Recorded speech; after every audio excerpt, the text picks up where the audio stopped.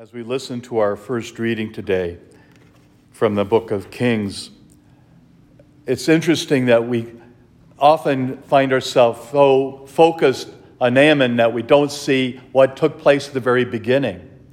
Here's this young girl who tells her mistress, "Tell your husband to go and see the king of Israel, and he'll cleanse you." A simple slave girl has this wisdom. I think so often in our own lives, we tend to think, there's nothing I can do to change things. I'm sure she thought that too. I'm not going to be able to change his leprosy, but I'm going to give him this word.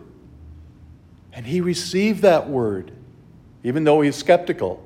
And then he goes off to the king. But the king doesn't want to have anything to do with it. So he goes to the prophet. The prophet tells him to do something, and why should I do it here? I could have done that at home. I think we get so caught up in thinking the simplest things can be the salvation.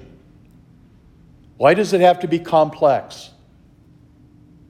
When people came to Jesus, it was not complex. They simply went to him and asked, and he always responded.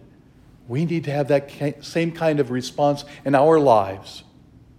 Responsive to the Lord in all the little things, the simplicity of God's love. Let's not make it complex. It doesn't have to be. But we tend to make it that way because we think something simple isn't worth it. May we be open to the Spirit that works in our lives, bringing us the fullness of God's love and his mercy.